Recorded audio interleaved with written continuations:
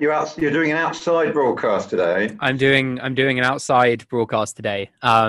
It's I don't know about London, but it's very nice weather, and I've sort of been cooped up inside, so I figured let's take advantage.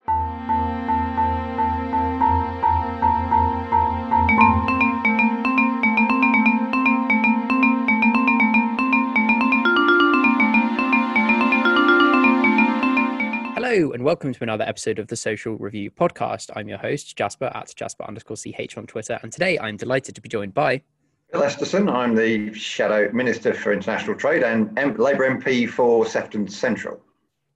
Excellent. Bill, thank you so much for coming back on the podcast.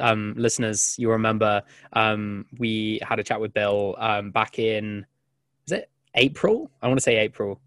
It might have been May time. Sometime. It was in another world, another Yes. era, it was another age, Exactly. It was a while ago. Yeah. And everything and nothing has changed. And so in that episode, the first thing I asked you was how things have been as an MP, how things were going, like casework wise, and you said it had been the busiest period you'd ever known as an MP. So I just wanted to ask, how has that changed? How are things now? Has it changed at all? Is it still incredibly busy? It's still incredibly busy. Yeah. Jasper, thanks for interviewing me again. No, it's fine. We have continued to have a lot of people. I mean, 1 in 20 people haven't had any financial help through this crisis. So that has been a big focus of where our energies have gone. People who are self-employed too recently, or over the threshold, or who are company directors of their own, where they're the only employee as well. People who changed jobs at the wrong date, or were on, particularly in the events industry, where freelancers or people go from short-term contract to short-term contract. That's a lot of people. That's about 3 million economically active people who've only had £94.25 a week.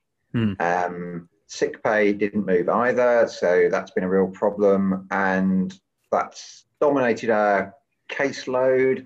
We've had people struggling because of the health problems, of course, but predominantly it's been financial rather than health, and that's only going to get worse.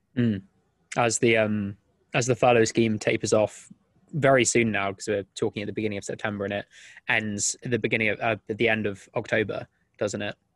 Yeah, it starts to cut this month. Right. Yes, to 60%.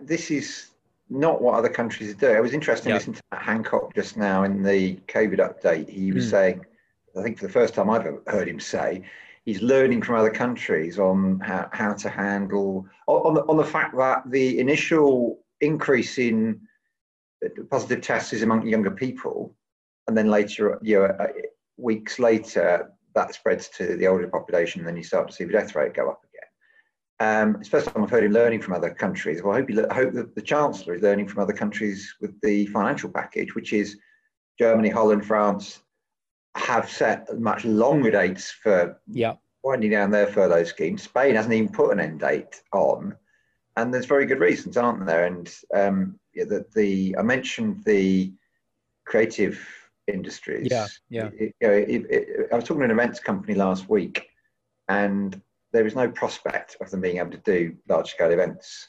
They're on something like 3 to 4% of budget, and their money will just run. They had big reserves because they were very successful, and they are just going to run out of money and close. And that's the reality, unless the furlough scheme keeps going. And that's repeated in manufacturing very much so.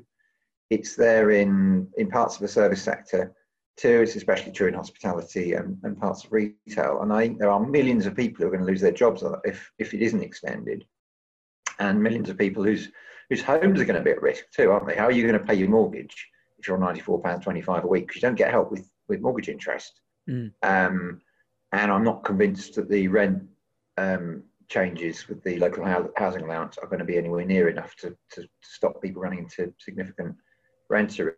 It's something that's already happened for a lot of people anyway, which is why we called for it to be extended, or the eviction ban to be extended.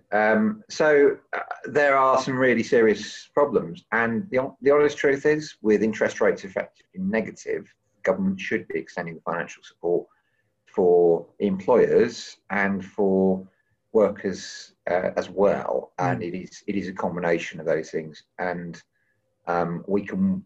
It's not that we don't need to worry about paying these things back, but yeah, right now we've already borrowed £200 billion to deal with the crisis. It's going to go up. Yeah. And the problems will be far worse, just yes, socially, yes, individually, less in community terms. I would suggest the potential for people to take matters into their own hands, and for potential for disorder will grow if people are really, really struggling and suffering. Yeah. And these things need to be avoided by economic measures, by supporting people, and you do that for firms and families. And I'm sure that's the way forward. And I do think it's been a big mistake not to look after this 3 million excluded group. Absolutely. More should be done there too. Yeah, absolutely. I mean, yeah, you mentioned the creative industries and the events industries, which is particularly close to my heart and my interest. Because, of course. Yeah, because outside of hosting weekly politics podcasts, I am a student, but also do extensive amounts of acting and directing and involvement in the theatre and creative industries. And they're industries which are uniquely placed to be hardest hit by a virus like this, where you can't have people together. I mean, it's good to see that some theatres are reopening. And when I go back to university, our theatre is going to be open, but it's going to be, none of them are going to make any money. And I mean, I was pleased to see a report in the Sunday Times on Sunday that the government are considering a sort of equivalent Eat Out to Help Out scheme for theatres and events venues, but not necessarily investing new money as they were with Eat Out to Help Out. But I mean, with many things the government says they do, I will believe it when I see it. And even then, maybe not. But yeah, I mean, it's been greatly appreciated to see Labour pushing for sectoral support throughout this crisis. And I mean, the government has U-turned on so many things, and Labour have been, I mean, you guys have been very successful in pushing the government into those U-turns. You know, you mentioned the evictions ban, as well as the list of U-turns is exhaustive. It's, but I think we're at 14. I think we were at 14, although 14. I've lost count, so I can't tell you which one. Exactly. And who knows how many more that will be. But I mean, hopefully the government do eventually listen and recognise the need for sectoral support for furlough. Yeah. Because, I mean, as you mentioned, cases are going up. This isn't going away. This never went away. And the sort of idea that it could all be over by Christmas, as Boris Johnson said, was always a fantasy and is going to be seen to be a fantasy.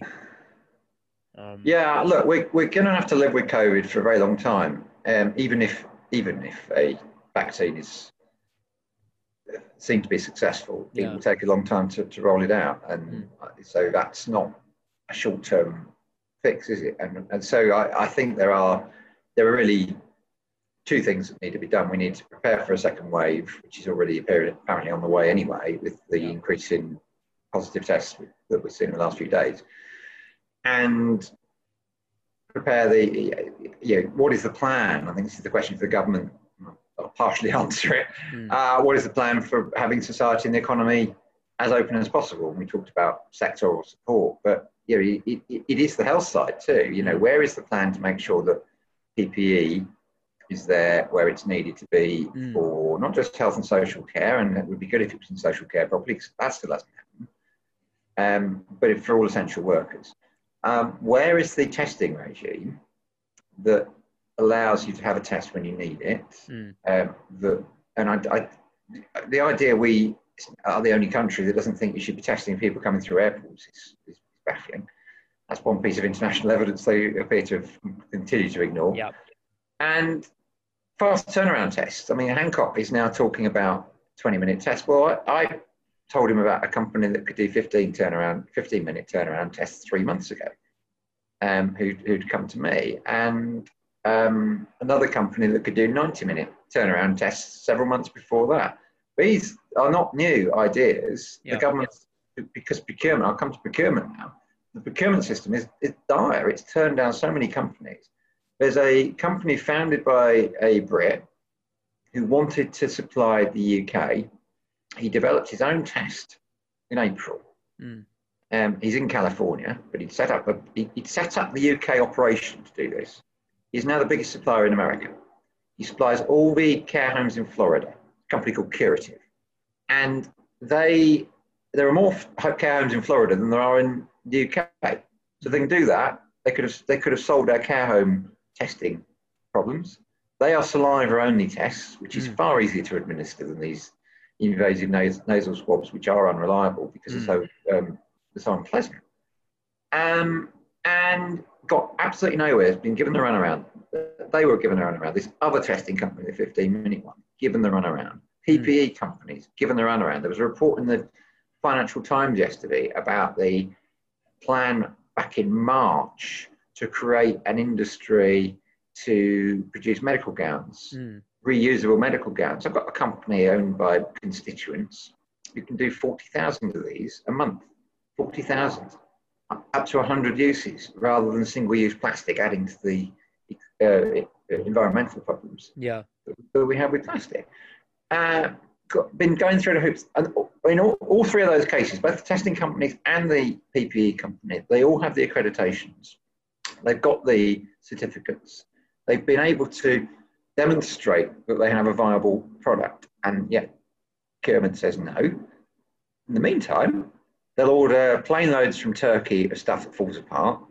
They'll give £252 million contracts to a DIT advisor a company, because a DIT advisor is on their board. 150 million of that is unusable face masks.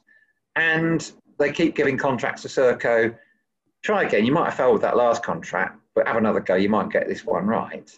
And it's failed with test and trace. And unless they get tracing right, all of these things are going to be difficult. So PPE, testing, tracing, there's another issue, air, because it's an airborne disease. How can we reduce air infections? I've got a constituent who's designed an air sterilisation unit. Again, got nowhere with public procurement. He's got orders from other countries and from the private sector, but not from the UK public sector. And it's a combination of those things that allow us to live with COVID, that allow society and the economy to reopen as far as possible, with financial support for employers and workers, that will enable us to get through this. And I don't think it's that difficult to see that that's the bigger picture. The detail clearly needs to be worked through, but I fail to understand why the government hasn't done that, because the problem is, it looks horribly like they have prioritised giving contracts to their mates and profiteering and cronyism and corruption over saving people's lives or digging our economy out of the biggest hole. Remember, we've had the biggest economic decline of any major economy in the world at 20%. And it's not going to get any better. And you're going to add in a minute, you're going to ask me a question about something just around the corner that's going to add to the woes, aren't you? Which is called Brexit. I'm sure we'll come to that. We absolutely will. That is a nice segue. But yeah, I mean, it's really interesting to hear you list the companies and people who you've had direct contact with who are like, look, we could do this stuff now if you want, and how it's just not getting anywhere. And I mean, it's September. The test and tracing was supposed to be operational in June. Then it was, the app will be ready in September. What's the date today? It's September the 8th. I don't know where the app is. And I don't think anyone else does either. And Jasper, sorry to interrupt. I mean, no, fine. I've got a friend who spent the summer in Germany. They have apps. They've had apps for months. Exactly. She could tell if there was anybody near her who'd had a positive test. So she always knew she was safe. Yep. And you had that added security alongside all the measures you were taking to protect other people by having a face mask on and social distancing and having access to regular tests. It's not. If Germany can do it, why can't we? Can't we? Yeah, exactly. And it's one of the things that's consistently baffled me throughout the response, linked to what you were saying about the different companies that could step up and do this. And you see a sort of similar thing going on in the United States, where of course they're disastrous response and the opportunity that could have been taken but was missed. There was a real opportunity for a sort of like national, right, let's pull together, everyone do their bit. These companies, you can make PPE, you can make ventilators, etc. Fantastic, let's get to work. There's sort of thinking about the narrative of it. There was a great opportunity for that, and you did see sort of inklings of that at the beginning when the government were like, let's build fantastic British ventilators. But what's ended up happening, as you said, instead of investing in the economy and instead of utilizing all parts of the existing UK economy to produce an actual world-beating sort of COVID response, that hasn't happened. And as you said, it's been imports that don't work, contracts to mates. It's baffling. And maybe, not to give the government advice, but maybe if they had taken this sort of route, maybe they wouldn't be doing so disastrously in some of the polls. But it's maddening. It's maddening. Yeah, and they look incompetent. They lack credibility in their handling of COVID. And more generally as well are other examples. And it's very difficult to see how they recover that credibility and that reputation. I mean, people and the problems from a public health point of view is people don't trust them. So people don't trust the message. Yeah. And I think you can trace this back to the Cummings event or events, because I think there's more coming out about that, isn't there? About what the fact that he wasn't even in London when he said he was. And people said, well, look, if he can get away with it, why am I bothering listening? And I'm sure that gave the green light to quite a few people just to say, I can fill out those too. Yeah. And so every public health message now is treated with suspicion, if not hostility. It makes it harder to enforce really important rules about things like mask wearing, things like ensuring that people are carrying out social distancing when they go out for the evening. All of those things that obviously have made a difference, because we saw that in lockdown when we weren't doing anything. People are going, well, no point, they don't care, why should I? And whilst it is only a minority, I think we've taken that attitude, quite a small minority, it doesn't need to be very many people to spread the virus. If they spread it in with their friends and families, it quickly gets through to most other people too. Exactly. So highly irresponsible by government giving the wrong example. It was interesting, wasn't it, that the chief medical officer in Scotland resigned because she broke the lockdown. And I think one or two other people apologised or stepped down when they made very, very minor infringements in comparison. And you saw both Dominic Cummings and Robert Jenrick, remember, scuttling around the country to his various different homes clearly was in breach of their own guidelines. Yeah. And nothing being done about it, and they stay in post. And this is just not the way to carry on. And their whole approach is we're in charge, we'll do what we like, we'll give money to our mates, we'll break the rules, we don't care. And there's nothing you can do about it because we've got a big majority in the House of Commons. I mean, everything you've just been saying leads nicely onto what I wanted to ask next about trust, credibility, breaking the rules, Brexit. We're recording on Tuesday afternoon, so Tuesday the 8th. So a couple of hours ago, Brandon Lewis, the Northern Ireland Secretary, stands up in the House of Commons. Can I just do this? Put your head in your hands. Yeah. Well, I was going to ask you what your response was, and he stood up in the House of Commons and said, when asked if their planned internal market bill legislation being put forward tomorrow, Wednesday. So, listeners, you'll probably know what's in this internal market bill. We currently don't. When asked if it was going to break international law, yes, it will, in a very specific and limited way. That's right, isn't it? I mean, specific and limited way. It's all right. I'm only going to break the law a little bit. Yes, so don't worry.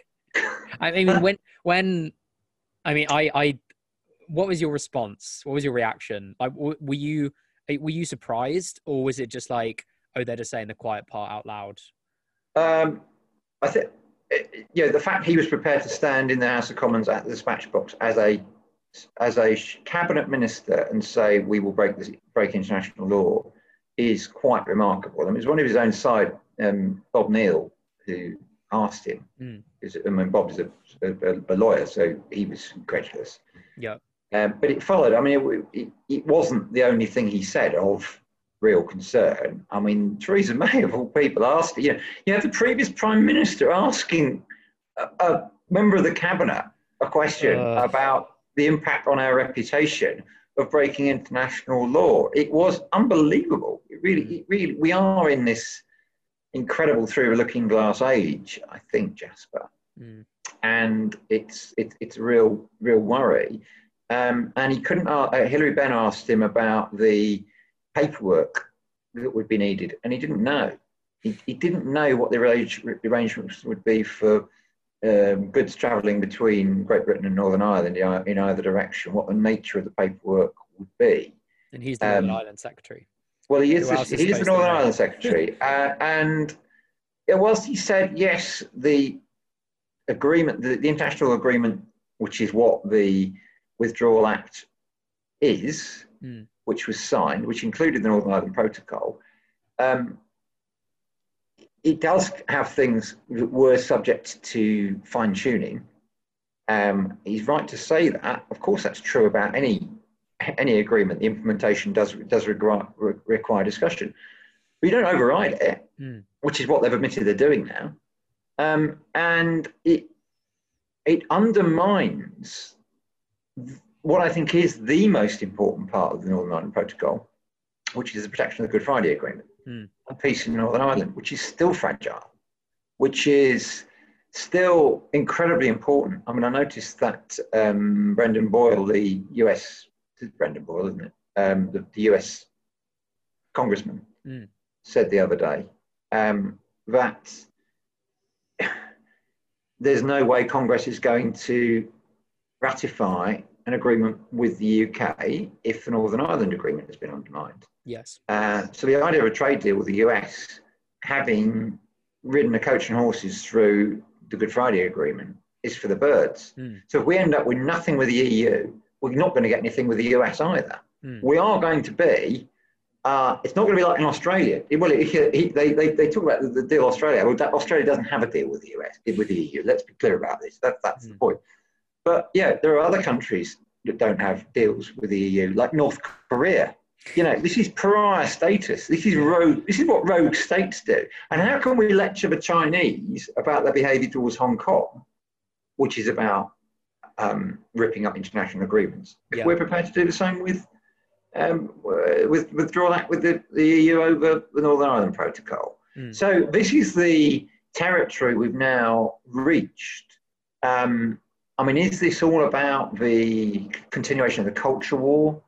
Is it all about taking people's attention away from COVID and back onto Brexit and reminding people who feel very strongly or felt very strongly about it?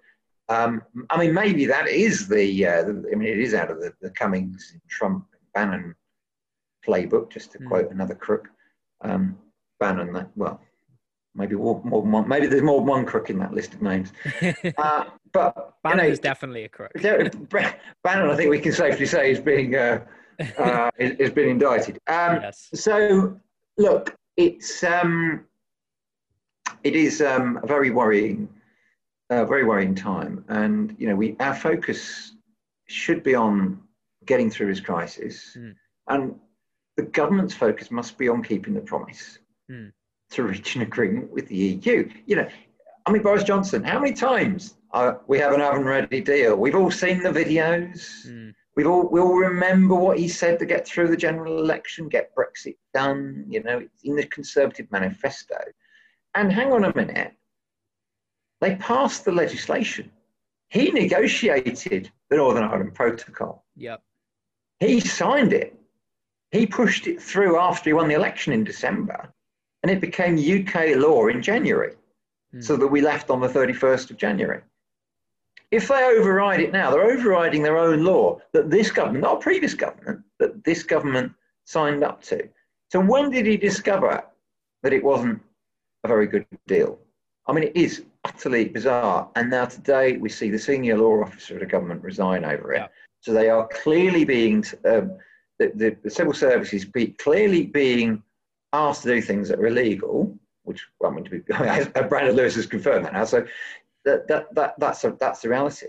But he wasn't prepared to do it. To be fair to Jonathan Jones, he said, "No, I'm going to resign. I'm not doing it." Yeah. But this breaches the ministerial code. They clearly don't care about that. Ministerial code says as a minister, you have a duty to comply with the law and to protect the integrity of public life. How far away from that we are is incredible. And this is I think this is a real dangerous time for our country, because you stay in international law because it protects you. Yeah. It nurtures relationships. It enables you to deliver prosperity through international trade and cooperation. Mm-hmm. You step outside of it, as I say, you said a few minutes ago, you become a pariah or a rogue state, and you become very isolated and very at risk. And we're not, isolationism is never a good thing, and it's a real worry with the increasing tension between the United States and China. But for a country our size, it's an incredibly dangerous place to be. So the government really needs to get on with it and reach an agreement and stop this brinksmanship and all the rest of it. It was their deal. They signed up to it and they wanted it. They must deliver it. Exactly. It does truly boggle the mind as to what the government sees as the end game is a net benefit end game for them with this kind of rhetoric, because it doesn't look good, right? It looks like the government knows that Labour's, like your guys' line of attack throughout this crisis has been on competence, on reputation, on credibility. Boris Johnson seemed almost personally offended at PMQs last week being called incompetent all the time. It's like, well, tough. And it's like, surely the government should recognise that this is the kind of crisis where, of course, Labour is then going to go, oh, well, you're just being incompetent again, or you're being dangerous, reckless, all these things. It's clearly been working. And there must be a huge portion of the electorate for whom maybe they're resigned to Brexit, or maybe they wanted Brexit. But doing things by the rules, as in not breaking the law, is paramount.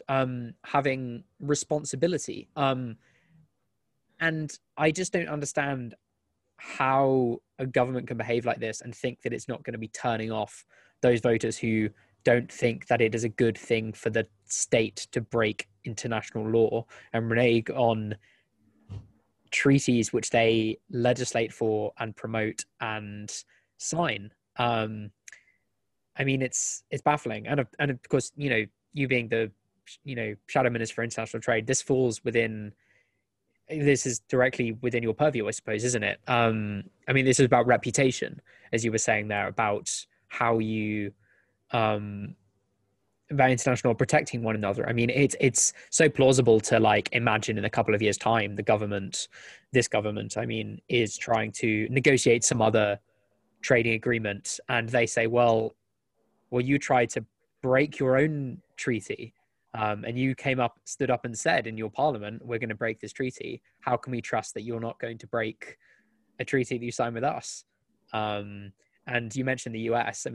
Nancy Pelosi, the Speaker of the House, has said consistently that, as you said, there will be no trade agreement that breaches the Good Friday Agreement. And if Joe Biden wins the White House, as is looking increasingly likely with polls the way they are, that chance becomes even more remote. Do you think the government, I don't want to say bluffing, do you think it is rhetoric? Do you think it is Cummings style rhetoric to aggravate people, aggravate the base, rile up the base, aggravate the opposition, and then they will ultimately get a deal, as happened last time when they did reach this deal? Or is this now, we can do what we want and we are actually going to go for no deal, and we're not joking? Well, there are suggestions that Cummings wants us to invest massively in in tech and AI, Mm. and he or they believe that they have to be out of what was in the withdrawal agreement about state aid Mm. in order to do that. Now, actually, other countries like Germany and France have managed to invest far more in state aid over the years within the EU. So, Yeah. I mean, I've never, whenever time I've looked at these state aid rules, it's never been the problem that the Brexiteers have claimed it is. And it's not a problem. It's actually, if anything, it's more of a problem under the WTO rules than it is under EU rules. And we will still be governed by WTO rules, unless they've decided we're not going to be in the WTO either. I don't even think this lot would go that far.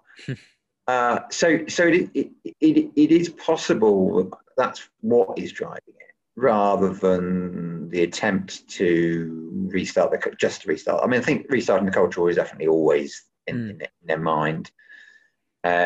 They want to, as we heard from Johnson, they want to call Keir Starmer the Remainer and all sorts of other things that actually don't work. Because what people see is the incompetent Boris Johnson lacking credibility. They see the highly competent and credible Keir Starmer in contrast. And so the more they do that, the more I think it pays into Keir's hands. And his skills as a QC, his background, his record, just is so watertight that they can't lay a glove on him much as they tried last week and indeed did in the summer. But they're trying to do this. They think this is a weak point for him. But I think, as you said, Jasper, by concentrating on the fact, no, the government said they were going to do this. We lost the election. It's up to the government to deliver. They have to make sure this goes through so we don't have problems with food on the supermarket shelves or jobs in manufacturing or financial services for that matter. And that we don't have problems with the arrangements between Northern Ireland and the mainland or undermine the Good Friday Agreement. It is up to the government to deliver this. We lost. We know we did. So we're not going to refight that battle. We're not going to play that game. Our job is to make sure we hope that they keep their promise to reach a free trade agreement with the European Union that enables us to end transition with an agreement in place. That was the deal. And they've got to keep that promise. So I think they underestimate, as they have done all along, just how effective and how strong Keir Starmer is. And he's got a very effective. I mean, I thought Louise Hay today was outstanding, the dispatch box in response. And that was the line she took. And it will be it'd be fascinating to see how it plays out, because my sense is the public, whilst those people who voted leave by and large don't regret their vote, they didn't want us to leave without a deal. They do recognise the need for arrangements in place to ensure that supply chains still function and the data flows still happen, and that we have a good relationship with our nearest trading partners. That is the case for everybody who voted Remain and quite a few who voted Leave. Now that's a sizable majority, I think. So I think your point is well made, and it will be fascinating. Now the second reading of the internal market bill, which is the one that's going to cause all the problems, where they try and overwrite existing domestic law and break international law, that's on Monday. So I think it will be fascinating. But the other side of the politics of this is, with the rapid increase in the number of people testing positive for COVID-19, it is not going to take the attention away from the pandemic in the way they might hope. So it may actually draw attention to their failings in handling the health crisis more than anything, if they attempt to do so. Yeah. Sort of horrible double whammy of isn't it? Disaster. I mean, you mentioned the culture war a couple of times there, and it certainly seemed throughout the summer, the Conservative Party trying their best to instigate these cultural wars between themselves and the Labour Party, between, progressives and conservatives, et cetera, et cetera. And I mean, the most recent example of this was the BBC proms thing, for example. And more recently, we've seen it with the Tony Abbott appointment as sort of trade representative or something like that. I mean, what was, again, you're the Shadow Minister for International Trade. What was your response to the announcement that Tony Abbott will be representing the UK, that there will be a new board of trade filled with hardcore Brexiteers such as Daniel Hannan? What was your response to that when that broke? Well, Tony Abbott is a misogynist, a homophobe, a racist. He's a climate denier. He has no relevant experience either. All the trade agreements that Australia signed when he was Premier were negotiated by his trade minister, who actually used what the outgoing Labour government to negotiate and finish them off. All Abbott did was sign them. He's an aggressive thug who is totally ill-suited to negotiations, actually, because you do need a bit of tact and diplomacy, funnily enough, in negotiations. And if you're representing somebody on the international stage, you want somebody who is going to get on with other people. That's the last thing that somebody with his record is likely to do. And he doesn't know the brief. So the only reason that he could possibly have been offered the job is because he is an associate of Boris Johnson and is being rewarded for supporting this country after the referendum result. This is not going to end well, I'm afraid. And it's just yet another example of the cronyism and demonstrates, again, a lack of competence in their inability to appoint people. I mean, there are loads of people in this country. Well, there are some very good people in the UK who are very well suited to represent us. And there are some better appointments, actually, to be fair, on the Board of Trade, but there are some really good experts, like the Trade Policy Observatory at Sussex University, for example. There are a number of others who give evidence regularly, gave evidence to the Trade Bill, which I led on through the Commons recently, who give advice to the International Trade Select Committee. You can follow some of them on Twitter. It's very good. I'll make a plug for David Hennig today because he's been tweeting a lot about the Northern Ireland Protocol, for example. These people know what they're doing. They would be very well placed to advise the government, as they have in the past, including Conservative governments, not just before that with us. And they understand international trade. They understand the complexities. They have the and again, they have the relationships. And trade, like anything complex in negotiations, it's true in the private sector, it's true in the public sector, it's true between governments. It is a lot of it is about good relationships, people getting on, people being able to reach agreement and to compromise and to collaborate. And that is that's the art of success in these things. And Abbott is the last person who fits the description I've just given. Exactly. I mean, I can agree more. And I mean, do you think it's possible that he won't really have like a substantive role in representing he won't have a substantive role in trade negotiations, and he'll purely just be a sort of front man to sort of like go in, smile at some photos, shake some hands, maybe sign some things. But the meat of the work will be done by other figures. Or do you think? Do you think it seems like he is going to have a substantive role? Well, Abbott is an advisor to the Board of Trade, so he's not going to be leading the negotiations. You're quite right about that. But it's an indication of the kind of person they want advising them. It's an indication of what it says to the rest of the world. Just as breaking international law gives an appallingly bad message to the rest of the world, so does appointing a bigot, racist, homophobe, climate denier. Yep. When you're looking to be taken seriously, especially when you're about to host COP26 next year. Mm. They're supposed to be taking a lead on tackling the climate emergency as we are. I mean, this is a man who was rejected by his own party, then by his own constituents for being useless. He systematically destroyed the Australian car industry. And before anybody shouts, you just said you want to do something about the climate crisis. Yes, I do want to change to an electric car industry and a hydrogen vehicle industry. But if you haven't got a car industry to start with, you can't change it over to renewable energy. And there is so much in his record of failure that says this is the last person you should be appointing to do anything.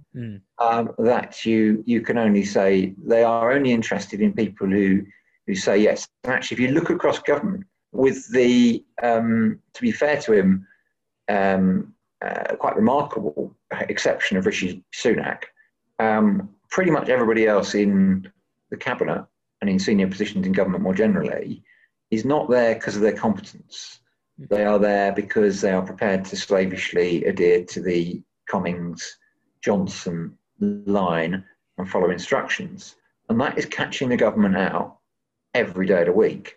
Whether Rishi Sunak survives the crisis intact and his reputation survives is another question. But he does stand out as, and I think the polls show this, don't they? That he's the one member of the government who's got some kind of solid reputation. Yes, certainly. I mean, I do think that his reputation won't survive. I mean, if you have a high reputation in politics, the only way forward is down, more often than not. And he'll also be tarnished by the Conservative brand, which is not looking great. Yeah, and that's just the sort of hard rule of politics, isn't it? That if you're in national politics, if you're a national important figure, then more likely than not, your political career will end in some kind of failure. I mean, Boris Johnson was hegemonic, super popular. He was going to define conservatism for the next 10 years just back in December. And now newspapers are openly quoting various Conservative MPs who are questioning whether he's even going to be the PM in the next election when he's going to stand down. This does just happen to politicians, and it will happen to Rishi Sunak eventually. Who knows when remains to be seen. But the time aspect is also really important here, because we're in 2020. The next election is not until 2024. So much has happened this year alone to destroy the government's reputation for competence. And I mean, at least from my perspective, looking at what the government prioritizes, it is starting these culture wars. It is appointing people like Tony Abbott with the intention of aggravating, progressives, liberals, blah, blah, blah. Everyone knows the drill by this point. And I mean, I think fundamentally that comes from a place of they are ultimately running a political project, and it's comparable to the Republicans in the USA, which isn't actually a substantive political project. It's just a sequence of gripes with modern life, of cultural gripes with modernity, and trying to channel that into political power. But that's not sustainable over the long term. We've got 4 more years of this. I mean, it sounds awful, but we do. And do you think the government will just be forced to eventually, take more responsibility and change tack and all those sorts of things at some point over the next 4 years? Or is it just going to be does your gut tell you it's going to be a horrible grinding this every day, but for 4 years? I think there are signs where there will be rebellions. Whether they're sizable enough to force them to change tack is a different question. They're packing the House of Lords, which is the trade bill was an example. We had a small rebellion against the government on the lack of or complete absence of scrutiny of international trade negotiations. That will go to the Lords, where there's more chance of amendments being passed. I think we heard today from Theresa May, we heard it from Bob Neal, we heard it from a number of other Conservatives, very unhappy with this breach of international law. So I think the Internal Market Bill will be one such test for them. Whether people in the end rebel is another question, because Boris Johnson's already demonstrated he'll take the whip away. He did it last year. He's already done it to the new chair of the Intelligence and Security Committee, hasn't he? Julian Lewis for daring to beat his placeman, the wonderful failing Chris Grayling. Exactly. He failed again. Failed to win a rigged election this time, following his multiple failures as a Secretary of State. Now, so yeah, it's hard to say. I mean, I'll go back to something you said earlier, though, Jasper. You said Joe Biden's going to win. Now, I hope he does. I sincerely hope he does. I think you're probably right. He'll probably win. The problem is winning the election going to be enough to get rid of Donald Trump? Now, actually, Hillary Clinton beat Trump by 3 million last time. Trump became president. I think Biden could beat him by 6 million. Whether that does the job because of voter suppression through mail-in ballots, through intimidation on the day, through the behaviour of Republican officials in some of the battleground states, I don't know. And even if they do manage to beat him in the Electoral College, will Trump accept defeat and not challenge the result, saying it was a rigged election for the reasons that he has already suggested, which are of course of his own making? So I do worry, and I also worry for this country that whether Trump is successful or not, actually, we will see voter suppression, we will see intimidation, we will see an increasing use of, yes, the culture war, but other methods like the far right going to the hotels where refugees are staying and intimidating them and scaring the hell out of them and leading to physical violence. Ultimately, thank goodness we don't have a big gun culture in this country. In the way they do in the United States.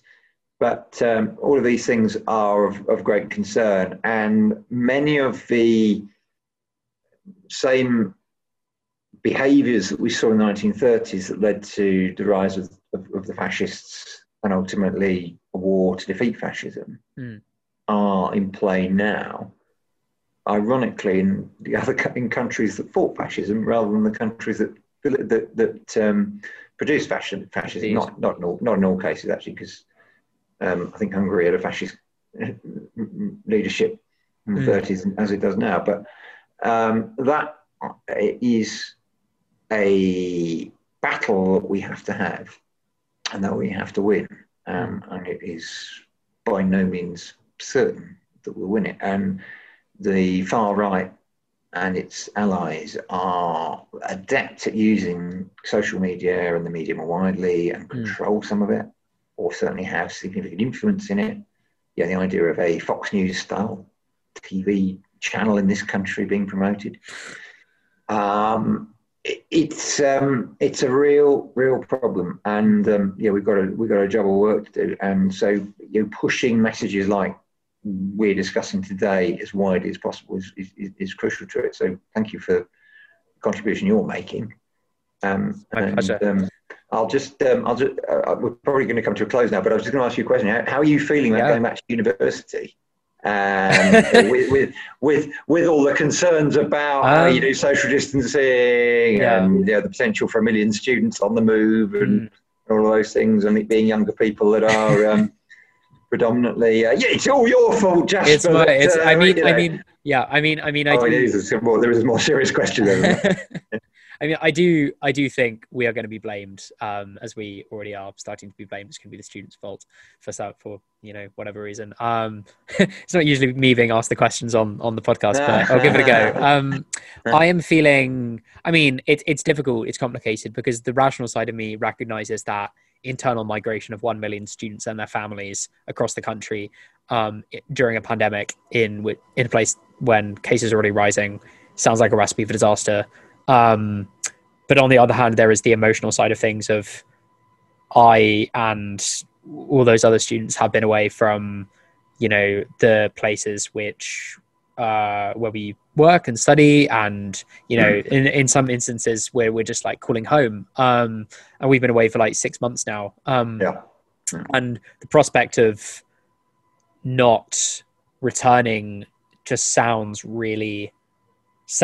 like it just could be like so damaging to the whole university experience for young people in the long term, because I don't think it's just about, some people hear the university experience as, oh, you just mean like going out clubbing or whatever, and I don't think it's that at all. I think it's about learning to live independently. It's about acquiring those skills which are really important for adulthood, about sort of acting as that transition between being a child essentially and becoming an adult, and then going into the world of work and living the rest of your life. And I do worry, I mean, me personally, I'm just going into my second year at university, but I took a few gap years between sixth form and university. So I'd sort of already had quite a lot of experience of living semi-independently and doing my own thing, but a lot of people haven't. And for incoming freshers, so people who are starting their first year this year, who've just finished, who just had a terrible exams debacle, the prospect of them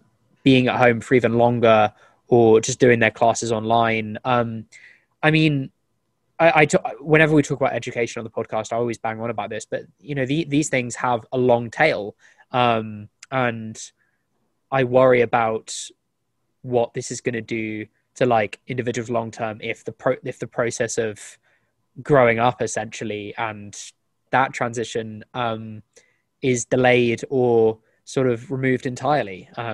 Maybe we'll get to a place where everyone moves back and then relatively quickly students get quarantined and campuses get shut down.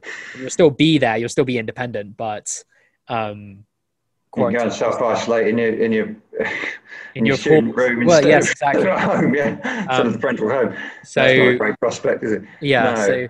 No. So it's complicated because you have to recognize. You've made a really good point about the long tail actually, which is the damage. I mean, my generation, probably people a year or two older than me, to be honest, who really struggled because of the recession of the early 1980s, and they never caught up, and we risk that. With the longer it goes on, we risk that for a very large number of young people. And I think you're right. You're absolutely exactly right to pinpoint that as a challenge, which is why the government needs to get this Kickstart program right, and it's the centerpiece, I think, of the debate we've called for Opposition Day tomorrow, actually. Future jobs and business and jobs. Although I probably will focus on the things I've been talking to you about more than there, because other people will be making the points about sport for younger people. But it has to, that's a program that has to be available right across the employment spectrum for large and small organisations. And I think the danger is it won't be, and it'll be done half-heartedly, as so often with these things. But look, that is a topic for another podcast on another day, possibly with another guest. But it's been absolutely brilliant to talk to you. It's been a pleasure, as usual. Thank you so much for coming back on. And good luck with going back to uni. And, thank you. I will speak to you again soon. Speak to you soon.